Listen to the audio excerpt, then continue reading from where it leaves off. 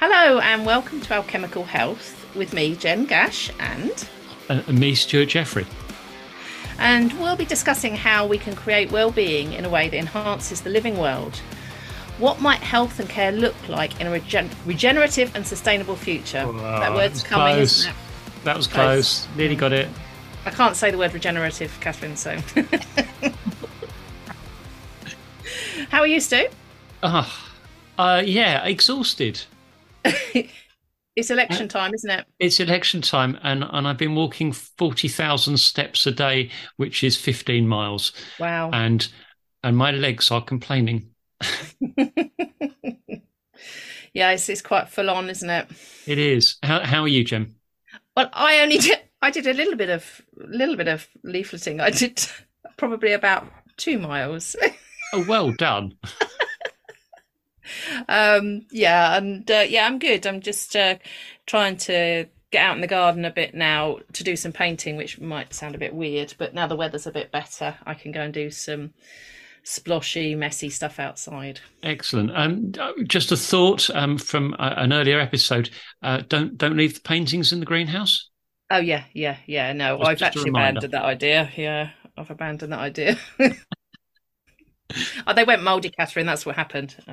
Yeah. Oh, we've got a guest, everyone. This is Katherine. Hello. Katherine Long. Should I be here? Yeah. Oh, and thank you so much for joining us. Stu, did you want to do your factoid and then I'll introduce Katherine? Yeah. Okay. I'll put the thing I've read recently in the show notes as hopefully I try to remember to do. There's a great website called Resilience that I've followed for years, and they've just published a new article which is very much worth a read in my opinion. I've mentioned, I think it was last week, I was talking about the polycrisis, and it says titled "Polycrisis: What Polycrisis?" But interestingly, and it sort of goes to the heart of the stuff we're discussing. The opening paragraph, I'll just read it. Human societies the world over are confronted with a growing number and range of difficult and compounding problems and crises, which they're increasingly struggling to address and failing to solve. And which are slowly but surely eroding their ability to function effectively and undermining their capacity to coexist peacefully. And I'm glad we've started this on a positive note. I'm going for the positive, yeah. And it kind of, yeah. I love that. I love it. You love nitty gritty. You get that from your mother. Do I? Excellent. But it goes on to talk about how human societies are sort of can be perceived as problem-solving organisations, and it sort of says to me, what happens when we can't solve the problems? What on earth do we do? What happens to society? And you kind of got this sort of complexity versus simplicity or simplification aspect, and it kind of comes down. We're talking about health and healthcare and so forth, and healthcare is phenomenally complex and starting to, as we know around the world, and particularly in England, it's starting to crumble. So it kind of said, it spoke to that as this sort of everything's crunching together piece. So my recommendation is, if you're feeling happy and you don't want to be happy, go and have a read of this, because it'll bring you down, but it'll expand your brain a bit and give you some thoughts and ideas, because there's no point in running into a crisis thinking it's all going to be great if you've got no idea how to solve it. No, absolutely. But if you're happy and you know it, clap your hands. Yeah, that's what I thought you were going to say, Stu. So, Catherine, there is a good childish element. This, as you might be. Is that the action for people to take away after this session? Is go off and that's a good idea. Experiment with clapping in public or for no apparent reason. Well, we tried clapping our hands. Could be interesting. We tried clapping our hands in COVID for the NHS. Oh, for the NHS, yeah. Did that solve the problem, Stu? It doesn't seem to. Apparently, the staff weren't paying as well. I mean, whatever next. Shocking. Fancy that. Well, let me just welcome Catherine. And we discussed about me introducing you, and I said, well, I'll read your LinkedIn profile sentence, but feel free after I've said it to amend what you'd like to be in there or not. And then we've got some questions, as we mentioned, that kind of to frame our discussion. But as listeners to our podcast will know, the conversations go in all sorts of different directions. So welcome, Katherine, and your profile describes you as bringing regenerative principles to life, coach, author, supervisor, facilitator, supporting leadership and eldership. You've nailed that. I feel, yeah, I'm quite happy with that. Lovely. You know, it's sometimes a bit scary, isn't it, when you hear these things replayed to you and you think, oh gosh, what does it mean when I put that down? What does it mean? But well, you have an opportunity to do that, because absolutely. And I mean, what I was going to start with saying is tell us a bit about your journey to date, what's brought you to your current work, and kind of what brings you to write those lovely words that, it's sometimes a bit scary, isn't it? Because you kind of go, if someone asks you what you do and you go, well, there's my LinkedIn profile, and then there's what I do on a daily basis, which, trust me, is sort of like that. So tell us a bit about your journey. Oh, yeah, what a lovely kind of starting point, because it is interesting. It's like, which bits of ourselves do we tend to pick out, and in response to that question, so what do you do? And I think for a long time I've responded as I work as a coach, leadership development, more recently perhaps adding in organization development, so recognizing that a lot of our work is pretty hybrid, and it straddles different boundaries. But I think really for me, a bit of an epiphany, let's say over the last few years, it has been really wanting to lean into a healing dimension of my work. And I've just heard that the door bang, so the dog is like kind of going, why aren't I in here? So if he is kind of protesting quite a lot, let him in, and you just have to kind of put up with some background noise. But anyway, but really, and it's interesting, because I think the whole area of healing has been sort of, perhaps not explicitly taboo, but a little bit considered, well, coaching isn't therapy, and etc. And so we've shied away from a dimension that transcends our work. Let's not try and contain healing within coaching by any means. It's the other way around. Because I have, increasingly, as I lean into this amazing dimension, quality, property that is held within, all living systems have a capacity to heal and regenerate. So we're talking about something that transcends all these divides. So let's not start putting divisions back into it, and the word healing, from its sort of Anglo-Saxon origins, means like wholeness, and I think one of the challenges that we have today is that we've sliced and diced it in 100 different ways, and made it proprietary, and confused it with other things, and that's part of what I feel we really need to get back to, is almost healing our relationship to healing. Yeah, that's a very interesting way of thinking about it. Healing our relationship. It really is, because we often think about sort of the reductive nature of well, I say we, some of us think about in the general nature of, what's presented of health and healing and medicine and care and what have you.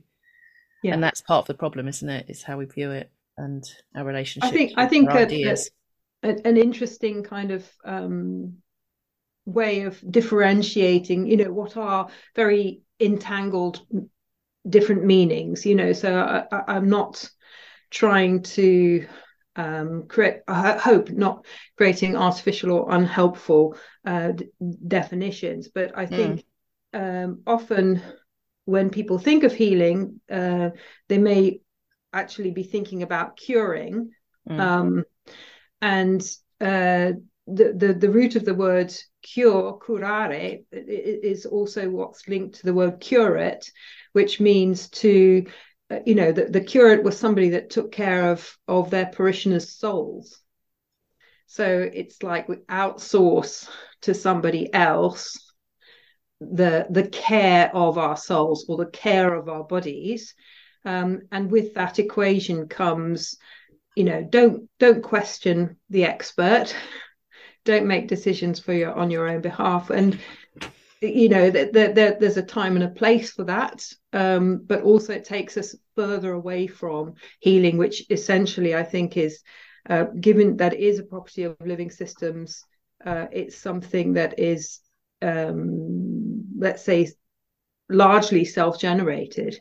Given the right context, given the right conditions, we know that soils can heal themselves. We know that wounds can heal. We know that bodies can heal. I'm going through a big journey at the moment with autoimmune and recognizing, actually, well, what kind of conditions am I giving my body to cope with this as well as it can on its own? And really learning, really leaning into that. So that's a different set of processes to, even with so-called natural medicines, we can still take a kind of curing, have that curing mentality of, just take this, or so that's a really, no, absolutely. And I was going to say, Stu, we could talk to Katherine for hours, but you need to speak, because I'm just going to it's a really useful distinction that you're unpacking there. And I've got going through and it's a discussion. I've been in healthcare for nearly 1,000 years, apparently, according to Jen. But the discussions around the NHS being not a curative service. It's all about have a tablet, have some surgery. It's interventional. It's not a health service, and that distinction between curing and healing is really, really helpful, particularly if we are trying to construct something that says how can we do this? How can we do this health thing regeneratively? Well, you can't. I coming rapidly to the conclusion that you can't do it through just curing people. You kind of need a bit of that, I think. There's a time and a place for that within the wider context, but it seems to be, it's like the dominant model, and it's then therefore very difficult to do, even explore anything different, as happens when we do have a dominant model around, because there's power and all sorts of things linked to that. I mean, the medical model is completely dominant within healthcare, in all branches of healthcare, and I know lots of us who aren't medical doctors try to have that influence and bring in other perspectives, but it is very, very much medical centered. But I would like to make a case for sort of the care side of things, because I mean, I was here this morning. I'm at my mum's today, Catherine, our mum's.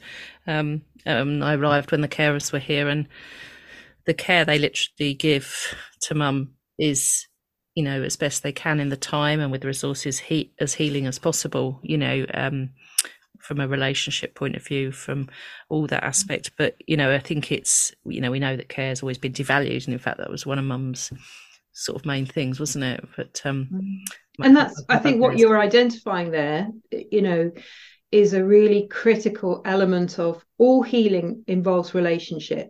Yep. At some we can think about that of the relationship of parts coming together, or we can think about it in terms of a shift in the quality of relationship. There's something around exchange, reciprocity, and a new whole forming. Yep. So there's a kind of, if we think in terms of going back to some of our systems thinking, thinking in whole-ons, there's your mum, and then once we introduce those carers and think about the relationship, then that becomes a new whole-on.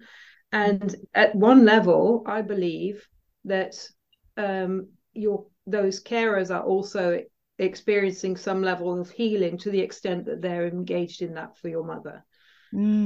So that healing is not unidirectional. It is an exchange. There's something that's being healed within the carer-patient relationship, potentially. Yeah, and I think it's also why it's so important to, as the caregivers and the family as well, to recognise the value of it. So you're not, you're not doing it in a grumpy way. I mean, Yeah. do you know what I mean? It's because it can be very exhausting. It can be boring. It can be stressful, and all of those sort of things. And if it's interesting that you talk about the relationship and the healing necessarily involving that relationship. I think on one of the early episodes, Jen, we kind of talked about creativity being a bringing together of relationships, and whilst clearly there is there are very clear parallels between creativity and health. Actually, this is one of the more blindingly obvious. You can't have creativity if you just unless you've got that sort of dynamic of relationship that you're bringing together, and actually the healing bit and the regenerative side of the healing bit feels like it needs exactly the same. And the two are obviously very closely linked. So and I think this is so interesting that you bring in the dimension of creativity, because ultimately through healing processes, the organism, whatever that may be, the body, the physical body or social body or earth body, has an opportunity to learn, to improvise, to evolve. So one of the examples I sometimes give is, when we have a forest or a woodland, and when it comes under stress, because of drought, the trees collectively can integrate that experience as knowledge, as memory, for the whole woodland to remember how to conserve water efficiently, so that next time it comes, they're not just going to lose a whole number of trees. So I think healing, when we look at it through the lens of kind of big cycles in life, it's a form of learning and evolution. And we have to stop and ask ourselves, so how is it that all living systems have this capacity for healing in the first place? It's like we already came kind of trauma ready or disease ready, like that's baked into the intelligence of living systems. And part of, we enjoy creativity for its own sake, but creativity is also a survival mechanism. Yeah. Oh God, I'm loving listening to your words, Katherine. I'm feeling a real girl crush coming on right now, because you're speaking to so many things that I think we both feel, Stuart, isn't it? And but you have such a way of saying them so clearly and beautifully. Creativity is a survival mechanism. I've written that down. So good. I mean, I chucked in this question about Japan. Is it? I kind of thought possibly asking you about Japan, but I really, since I wrote that down, want to ask about Japan and what you did there, but also how did it contribute to your learning and development with these ideas? Because culturally, it's very different in Asia, in all sorts of ways, isn't it? Yeah. So I, myself and my brothers and sisters, we were all born and grew up there. My parents were missionaries out there, so they were working in an interdenominational organization, so across different branches of Protestantism, essentially. And my parents were involved in what's called church planting. So really starting off something very small, usually meeting in the living room of our home, and we'd have to be very quiet and whilst guests came into our home, and then eventually they would, the ideal would be that they would set up a kind of, have their own church and get in a Japanese pastor. So that's what my parents were involved with. But speaking about the healing dimension, so that was kind of a nature connection. So my father is still very keen fisherman and fly fisherman. Every holiday had to involve us going to stay somewhere in the wildest, remotest places walking, for fun, it would be like walking up rivers behind him. So he'd be fishing up ahead, and me and my brothers and sisters, we were kind of clambering on rocks up behind them. And then we lived in the north of Japan, so in Hokkaido, you've got snow for a lot of the year, and so much of our early years were just absolutely in nature. And you'll be aware probably from watching Studio Ghibli films, if you've ever seen things like Totoro and Spirited Away and Princess Mononoke. I kind of call that Shintoism for kids. Yeah.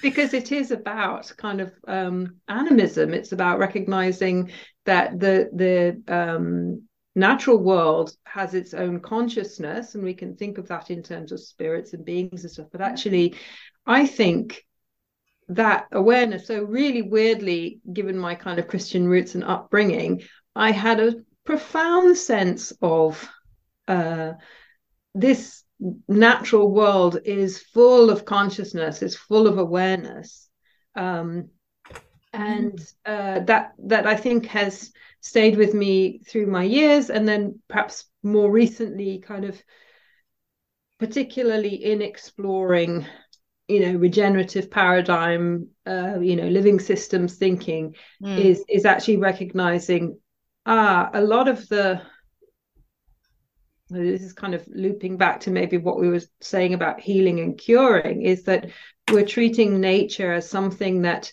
essentially a lot of the kind of fundamental beliefs is that both our human bodies and nature can't possibly fix themselves.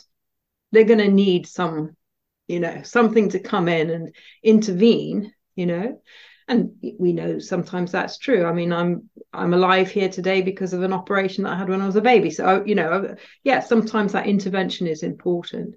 But actually, when we recognize that this, that everything is sentient, has a consciousness, has an understanding of how to support healing for itself, and then we focus more on like, well, how do we just create the conditions for that? So a lot of the debate that's going on, I don't want to go too far into it. I'm not a climate expert, but what I'm seeing is very much a singular focus on one dimension, or sometimes it's called carbon tunnel vision, rather than actually, and I think what environmentalists like Charles Eisenstein, even Robert F. Kennedy Jr., there's a recent conversation they were having. It's like, well, actually, what we're not talking about is all the toxicity that is in the Earth's organs.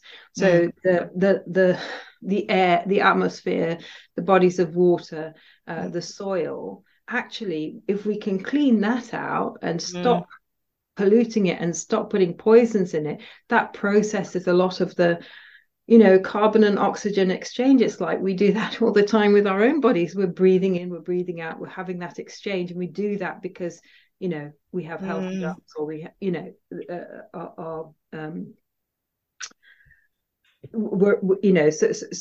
so like when we start thinking, okay, so let's stop separating our own the awareness of our own consciousness and actually recognizing that same intelligence, if not more, is in the earth itself. How do we start cooperating with that rather than this constant one kind of one up, one down, almost kind of like, well, this is helpless and we're going to have to create some new technology to fix this, that then creates further problems. And it's exactly the same thing that happens, I'm sure, Stuart, in healthcare. Is the sort of iatrogenic, if that's the right word, issues of like, oh, we just create another compounding problem here. And what you were saying at the beginning, around polycrisis, was human beings seem to be just bizarrely capable of creating polycrisis.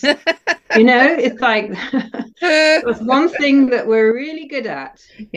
Is let's use this problem to make another problem.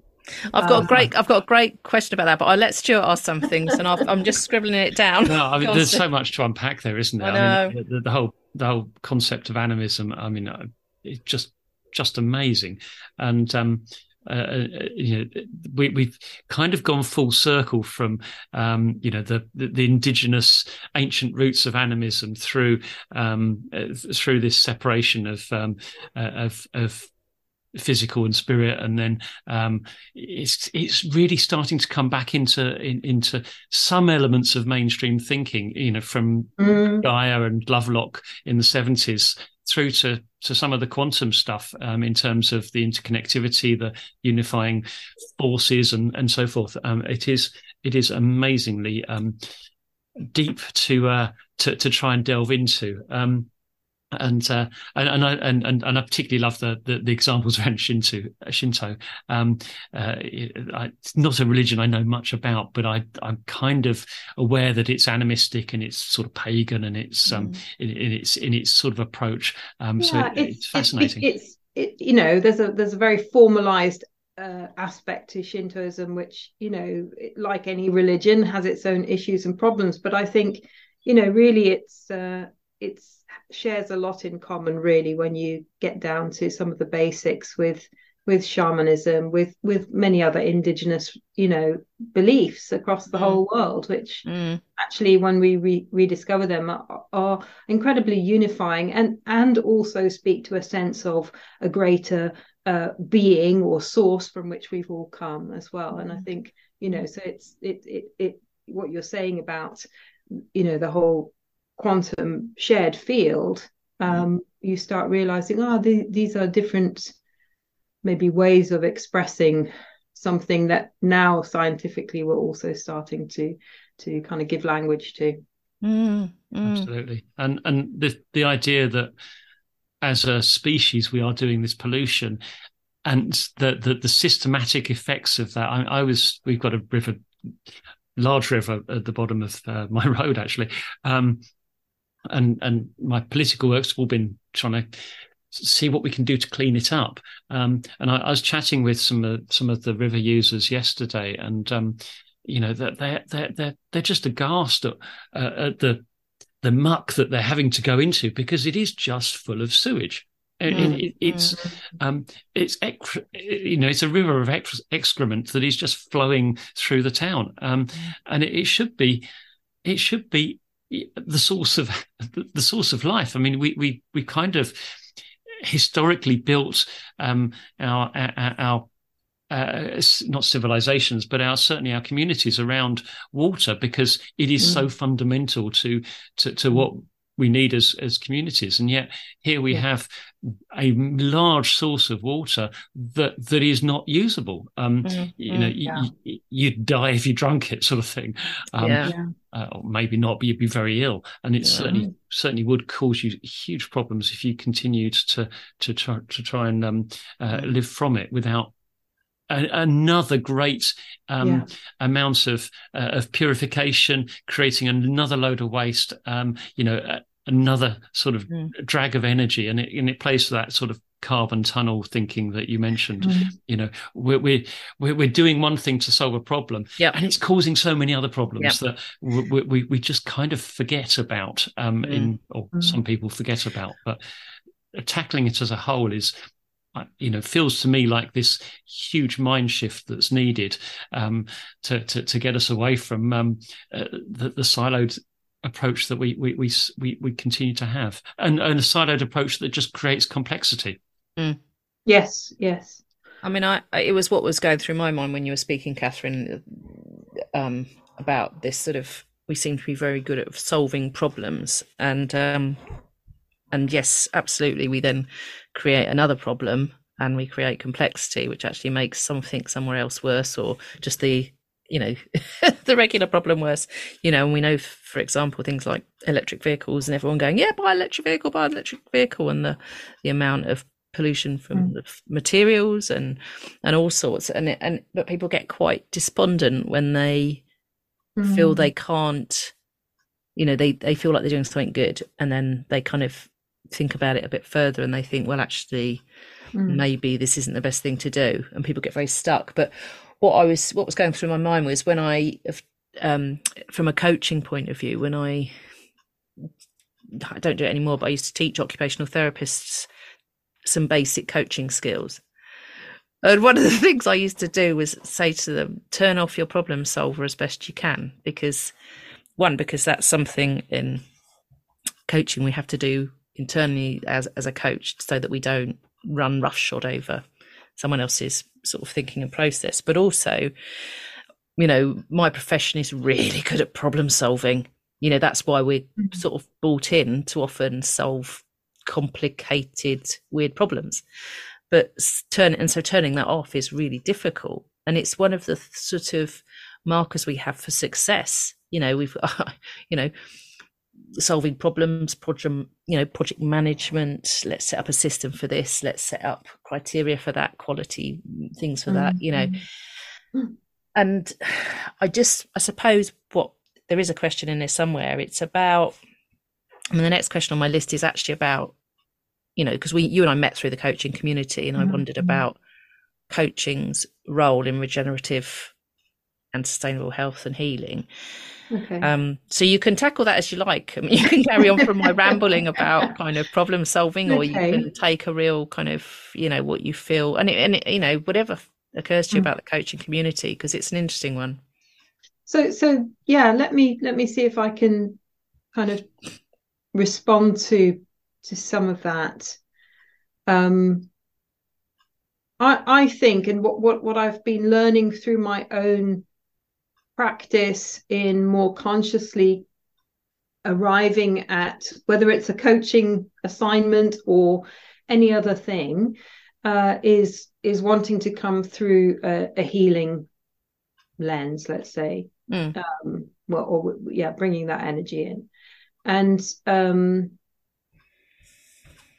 this is where I think having some principles to operate from can be really useful, because from what I can see, and this maybe speaks back to, some of the stuff we were talking about, kind of the quantum understanding of the world, but also, it is that reality is largely, you can see it in many different ways, constructed fractally. So it means that there are self-similar patterns repeating at all levels of scale and system. So when I understand that, then I can think about healing also operating in a fractal way. And very often, what we tend to miss out when we are busy problem solving is we miss out what is already happening, that may be, albeit happening at a very small level, a tiny little level. And I think when we stop trying to solve problems, and we start looking at the system and how is it wanting to heal itself. And I'm going to open the door, because I suddenly reflected in the moment. I was talking about healing a relationship, and here's my poor dog. Left your dog outside the door. It's really not good. He has had. Do you want to come in, Fly? All right. Mm-hmm. He's had quite a lot of love earlier today, but he doesn't like being on his own. So all right, he might be a bit of tip tapping and various noises in the background. That's all right. We welcome all here, don't we, Stu? all living beings. Yeah. All our relations, as I think the that's right. American Indians say. So when we start looking through that lens of like, how is this system or whatever it may be already responding, and engaging in its own process of healing or moving towards that process, and we can make an assumption that reliably all systems have some part of them that is reaching out to explore its potential for health and healing. And then what do we do as we notice that, to create and support conditions for that to grow? But it's very much about being in observance of what is already happening. So one of the beautiful stories that I think are connected to that, and I will link this back to coaching in a moment. No, it's okay. I'm with you. is like what's been happening with regenerative agriculture. So a lot of narrative around, we mustn't be eating meat, and it's partly because of grazing animals that we have lots of issues and stuff. But actually those, when we start, and there are issues with industrial scale farming, we know that. But when you start mimicking, well, actually, how, we had millions of bison, for example, crossing the plains in America and in Africa, thinking about those great migrations. Well, part of the reason that they actually helped to regenerate the soil and keep the soil healthy was because they kept moving on. So they were never overgrazing one part, but they were moving on, and that was partly because they were predators, so they had to keep moving. And so when farmers mimic that approach in their practice and sort of like keep kind of rotationally, but in kind of intense way, but moving their animals on, they're seeing amazing things happening to the soil and amazing things happening to the biodiversity. So it's through that observation, it's through the kind of, can we just notice how maybe if we just kind of partner with the wisdom of living systems and tune into that and tap into that and start noticing things.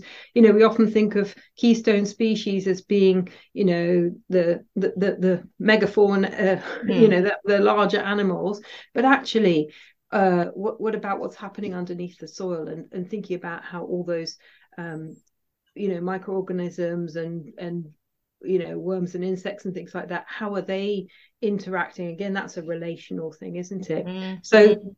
So coming back to coaching, I think that what I tending to do with people, and again, it can help sometimes, can't it, just to put a label to a tool or a method. So thinking through it, kind of using an appreciative inquiry approach with people as a really important base, to kind of be operating from. And I also find that working with emergent change processes like Theory U, which are inquiry driven rather than outcome driven. So it's not about, we decide that this is where we need to get to and we just create a plan and move to bulldoze through it. We're just gonna because again, back to healthcare systems and Stuart, just thinking about, what you're aware of is, you come at a problem with a plan and ignore all the unintended consequences of executing that plan. And then here we are with all these compounding issues, rather than maybe, and I understand why there are drivers to be operating in a certain way, but actually when we pause and we really listen to the system and really listen, and that means also, I think, going to the margins. So again, this kind of comes back to some of the stuff Bruce Lipton's work, and the importance of the intelligence of the cell wall. That the intelligence isn't all in the nucleus, but actually it's in that busy place of exchange. So how we're listening to the interface with the wider context, the wider ecosystem, and paying attention to that. So we're not just, I think a lot of coaching has been goal oriented, plan oriented, individual oriented. Perhaps where we need to create a shift is sensing the wider ecosystem, going beyond ourselves to sensing into, well, what is working elsewhere. And even, there's a concept called bright spots. I think it came from Save the Children's work in Vietnam. It's like, well, actually, how come that these children aren't starving? What is the mother doing in terms of food preparation? And they're often finding that they were foraging or, using, or just taking a slightly different approach. So where is the problem not happening? We're familiar with that as a concept in coaching. How do we interrogate those things as much as, like we're so good at going into the problem and delving into the problem rather than where is that problem not happening? Do we understand why? And how do we get more? I love this concept that you said, the wisdom of living systems, which I think is, and the bit that's going through my head is, wisdom is more around listening, and the intelligence of living systems is more about thinking. So it's kind of that thinking, feeling dichotomy, if you like.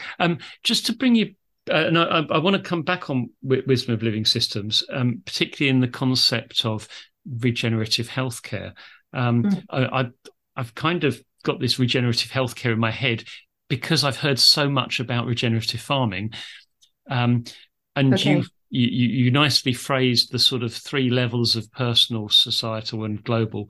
Oh, she's great, isn't she? I mean, I'm understanding things that you've tried to explain to me for years. Yeah, I know. And I'm getting it. I've got to tell you, I've got to record this and turn it into a podcast for everyone to do. There's a thought. Yeah.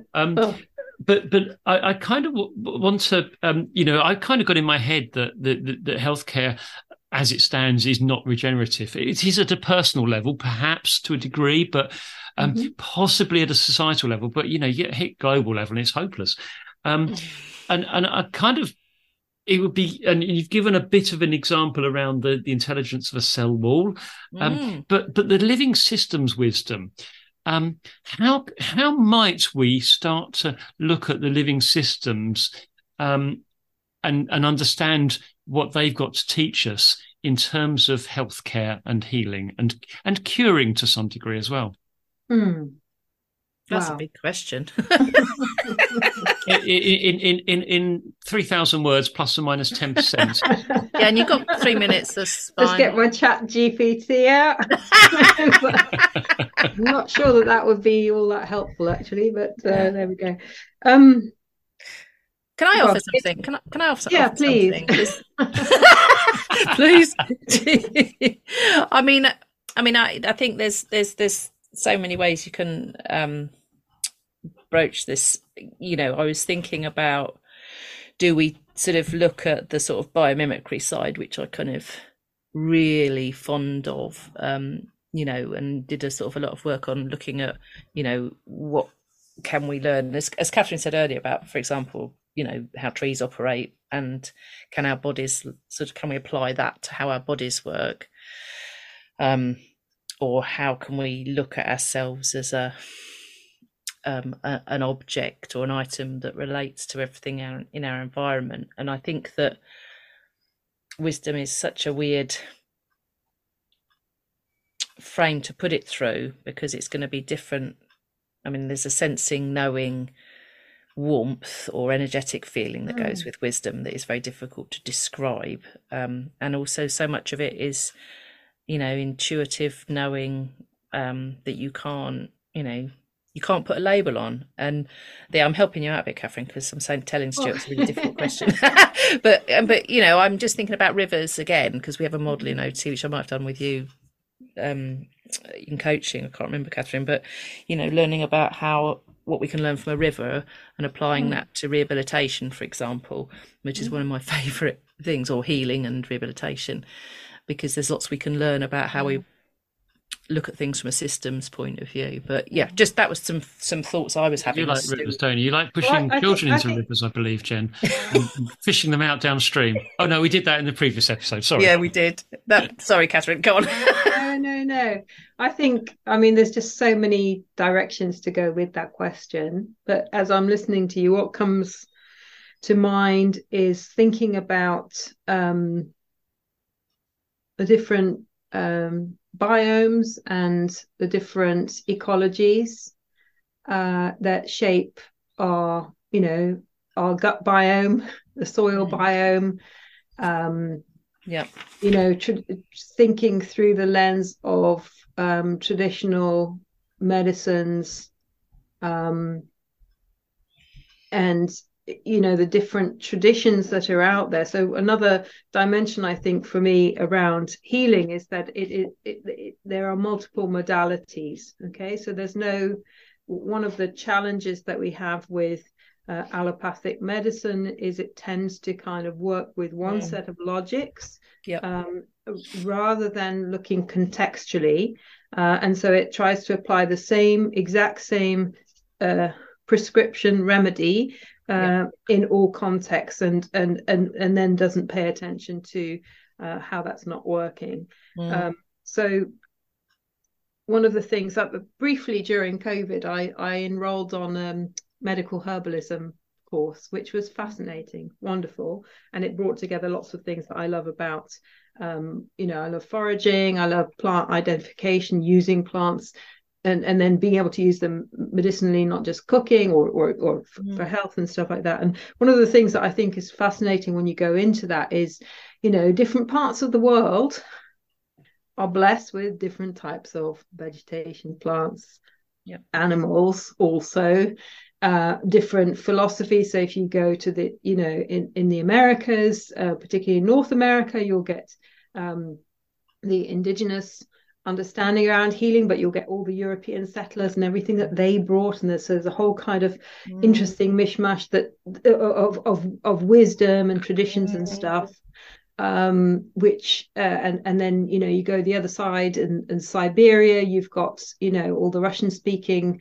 the kind of like what they know, which is really, really rich, and then that's close to Tibet and Chinese traditional, across the world. And you go to Japan, you've got something else, and there are these different modalities, different ways of understanding, that even if they're very, very different and they might have different approaches, somehow within their own internal logics and frames of reference, they kind of work, to different degrees, etc. And I think this is where we need to shift our thinking from a kind of best practice, one size fits all, where we don't ask any questions about who's benefiting from being the singular approach, to actually going, well, and I think this is what people are seeing when they're looking at soil. There are many different types of soils. There are many different contexts, different climates and ecologies and stuff, and you have to figure out what works for that space. And that comes through observation, it comes through humility, it comes through really learning, sitting at the feet of nature, and of the challenge as well, because we know that in many cases healing begins with inflammation of some sort, something that signals this is not good. And what we do very often is we just dampen down the signal. We take something to take that signal away, rather than go, hang on, there's some real intelligence here. It's what's really going on to tell us something. Let's really listen to that for this context. So, one of the things in terms of diet and nutrition, some people cope perfectly well on a plant-based diet. Other people, it just really creates all sorts of problems for them. So we have to, if we want to be nature-based, if we want to go into biomimicry, we have to recognize, well, nature is always wildly contextual. It's true. And wildly adaptive. And this is why I sometimes I love biomimicry principles as well, but I sometimes have a problem with that word, because it's like, let's mimic nature rather than, well, we are nature. It's true. And actually sometimes you can end up just picking an idea from here and planting it over there. Like I saw something about it doesn't really matter what I saw, but it's just kind of like, let's just be careful that it's not too instrumental. And absolutely. Well, it's kind of one size fits all again, isn't it? It's I do know what you mean. And I think that's, I love the word, but you're right. And I was just thinking about using the metaphor of trees and plants, etc., is something I'm really keen on. But you're right, it kind of forgets sometimes that it depends which tree it is, depends which plant it is, depends where it is in the world. And I'm just conscious of time, Stu. You've got a lovely question at the end. Do you want me to ask you it? Well, I think we've kind of covered my last question. I wanted to do question 5, though, um, that, which is your question, Jen. Oh yeah, that one. Yeah. Go on, you do it then, Stu. All right, then. Catherine, okay, final question. I'll make it even harder because why not? And then so I'll soften it. she'll suffer. Which Jen wrote it, not me. I mean, the question is, what do you feel are the 3 most important things we need to do as a society or individuals in relation to moving to regenerative, sustainable health? Wow. I mean, we've kind of covered a lot, Catherine. I was sort of as we chatted, I was like, I can share some thoughts, but whether or go not on. they're top 3 things, I'm That's not all quite right. sure. Yeah, it's a bit reductionist, really, isn't it, love? Yeah, well, that's all right.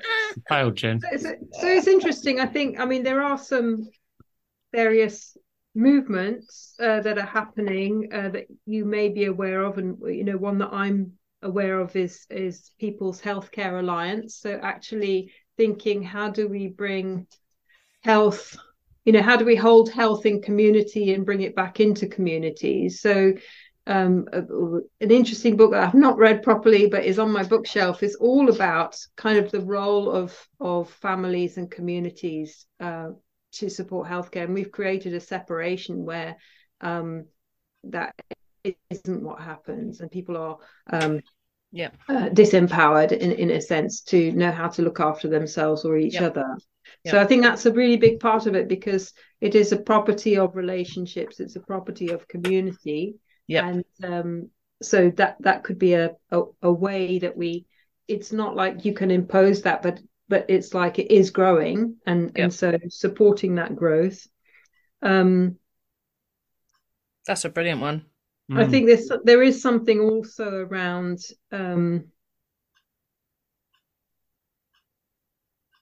how we restore faith in our bodies. That's a biggie. There are so many things that undermine, like you can't trust yourself, you can't listen to your intuition,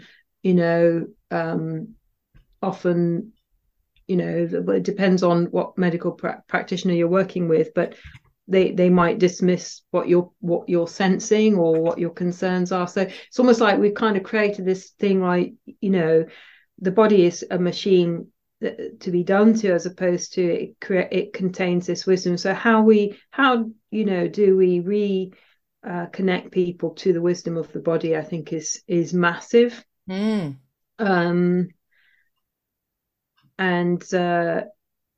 there are lots of levels of trauma, I think, that go with that. So it's and then I think there's something around I don't want to go too far into this, but thinking about the level of censorship and freedom to explore things and stuff. And I think when we are all held to single narratives, whatever that may be, about whatever things, it's really not helpful. And it just presents massive risks, and we need to find a way of being able to engage across difference and to integrate that difference, rather than what happens at the moment, which is just it's shut out and excluded, and then creates huge risks because we're not listening to outliers. And I think that is that's significant at all levels of society, actually. And so how we learn to kind of work with the tensions and the issues that we've created and the echo chambers, and I recognize that I'm just as much a part of that as anybody else, but there is really, in nature we don't have this. It's like everything is data, everything is potentially useful information to be processed and held within the ecosystem, and yet what we're doing is saying you can't even ask that question, otherwise you're pro Putin or whatever it is. We can't even go there. How dare you, or say that, or you're anti-COVID or medication, or whatever. Demonizing people. The level of label labeling that we've created, I think, is really a big risk, and we need to get over that quickly. That was brilliant. Was that 3? I think that was 3 points things, as well. and they were 3 good. brilliant Very things. Good. I mean, there's so brilliant. much there still, isn't there? I think every week we talk to people. Well, we're not every week, but it kind of gives us so many more things to explore and look at. And I just feel completely regenerated myself about this issue. Regenerated. Yeah, that's the one. Because I can't say the word. Catherine, no, genuinely, that was fabulous. I just really enjoyed your wisdom and knowledge and clarity and sensibility. It's just, Huge thank you for joining us today. Oh, thank you. Brilliant. I'm really so honored and, just amazed that, the fact that you're hosting these conversations and you're inviting people to go into these spaces, I think is just wonderful and awesome and so needed. So big appreciation to you both. Oh, not at all. No, thank you. And I mean, one of the things we nearly called the podcast was something like difficult conversations, and it kind of taps into that last thing you said. And I'm hoping that that we're creating a space for bravery and humility when we ask those difficult questions, because we have a giggle and we recognize that we don't know everything. So well, Stuart knows everything. I don't. Well, I was going to say, Jen, whenever we talk we have a difficult conversation, don't we? Very good. Right. Thank you, Catherine. I think we're kind of needing to wind things up now, because it's we're almost an hour in. I've got the forge. I think. Good. And I'm going to go back to something you right at the start. And I think we're going to do some enchantment, some proper magic. Excellent. And I'm referring to enchantment in its sort of Latin roots of is it cantere? I think is the i.e. singing. So let's do some creativity that simply does not pollute. Now, I say creativity, singing doesn't pollute. When I sing, it very much does pollute. But you can do it in a way that it'll dissipate very quickly. So yeah, I think let's go out and just sing something somewhere to somebody or to something or just into the ether, whatever. Absolutely, that's a good one. Let's do a bit of singing, because it's beautiful. Creative. It's creative, it's breathing, it's resonance, it's relating, it's enchanting. Everything. Lovely. It's enchanting. And this whole piece around frequency, we didn't even get into that, but this is like, we're next time, madam, I've got you on my radar. You're not escaping now. Yeah, we're gonna have to do some humming next time, aren't we, to pick those frequencies up. I hum frequently. Yeah. Sorry, Catherine. I'm such a child sometimes, but I enjoy that part of me. Right. Well, thank you so much for coming, and I've absolutely thoroughly enjoyed. I've written down so many things and feel really chuffed that you came along today. Right. That's fantastic. Thank you. Yeah. And as usual, we'll pick up some of these bits in a sort of follow-on episode with Jen and I. But listeners, once again, thank you for listening. Show notes are available on the website. And obviously, if you've enjoyed the episode, don't forget to subscribe using your favourite podcast app. But most importantly, tell your friends, families, colleagues. Tell the bloke down the pub. Sing it from the hilltops. Obviously, if you want to get in touch, drop us an email at alchemicalhealth, all one word, at outlook.com.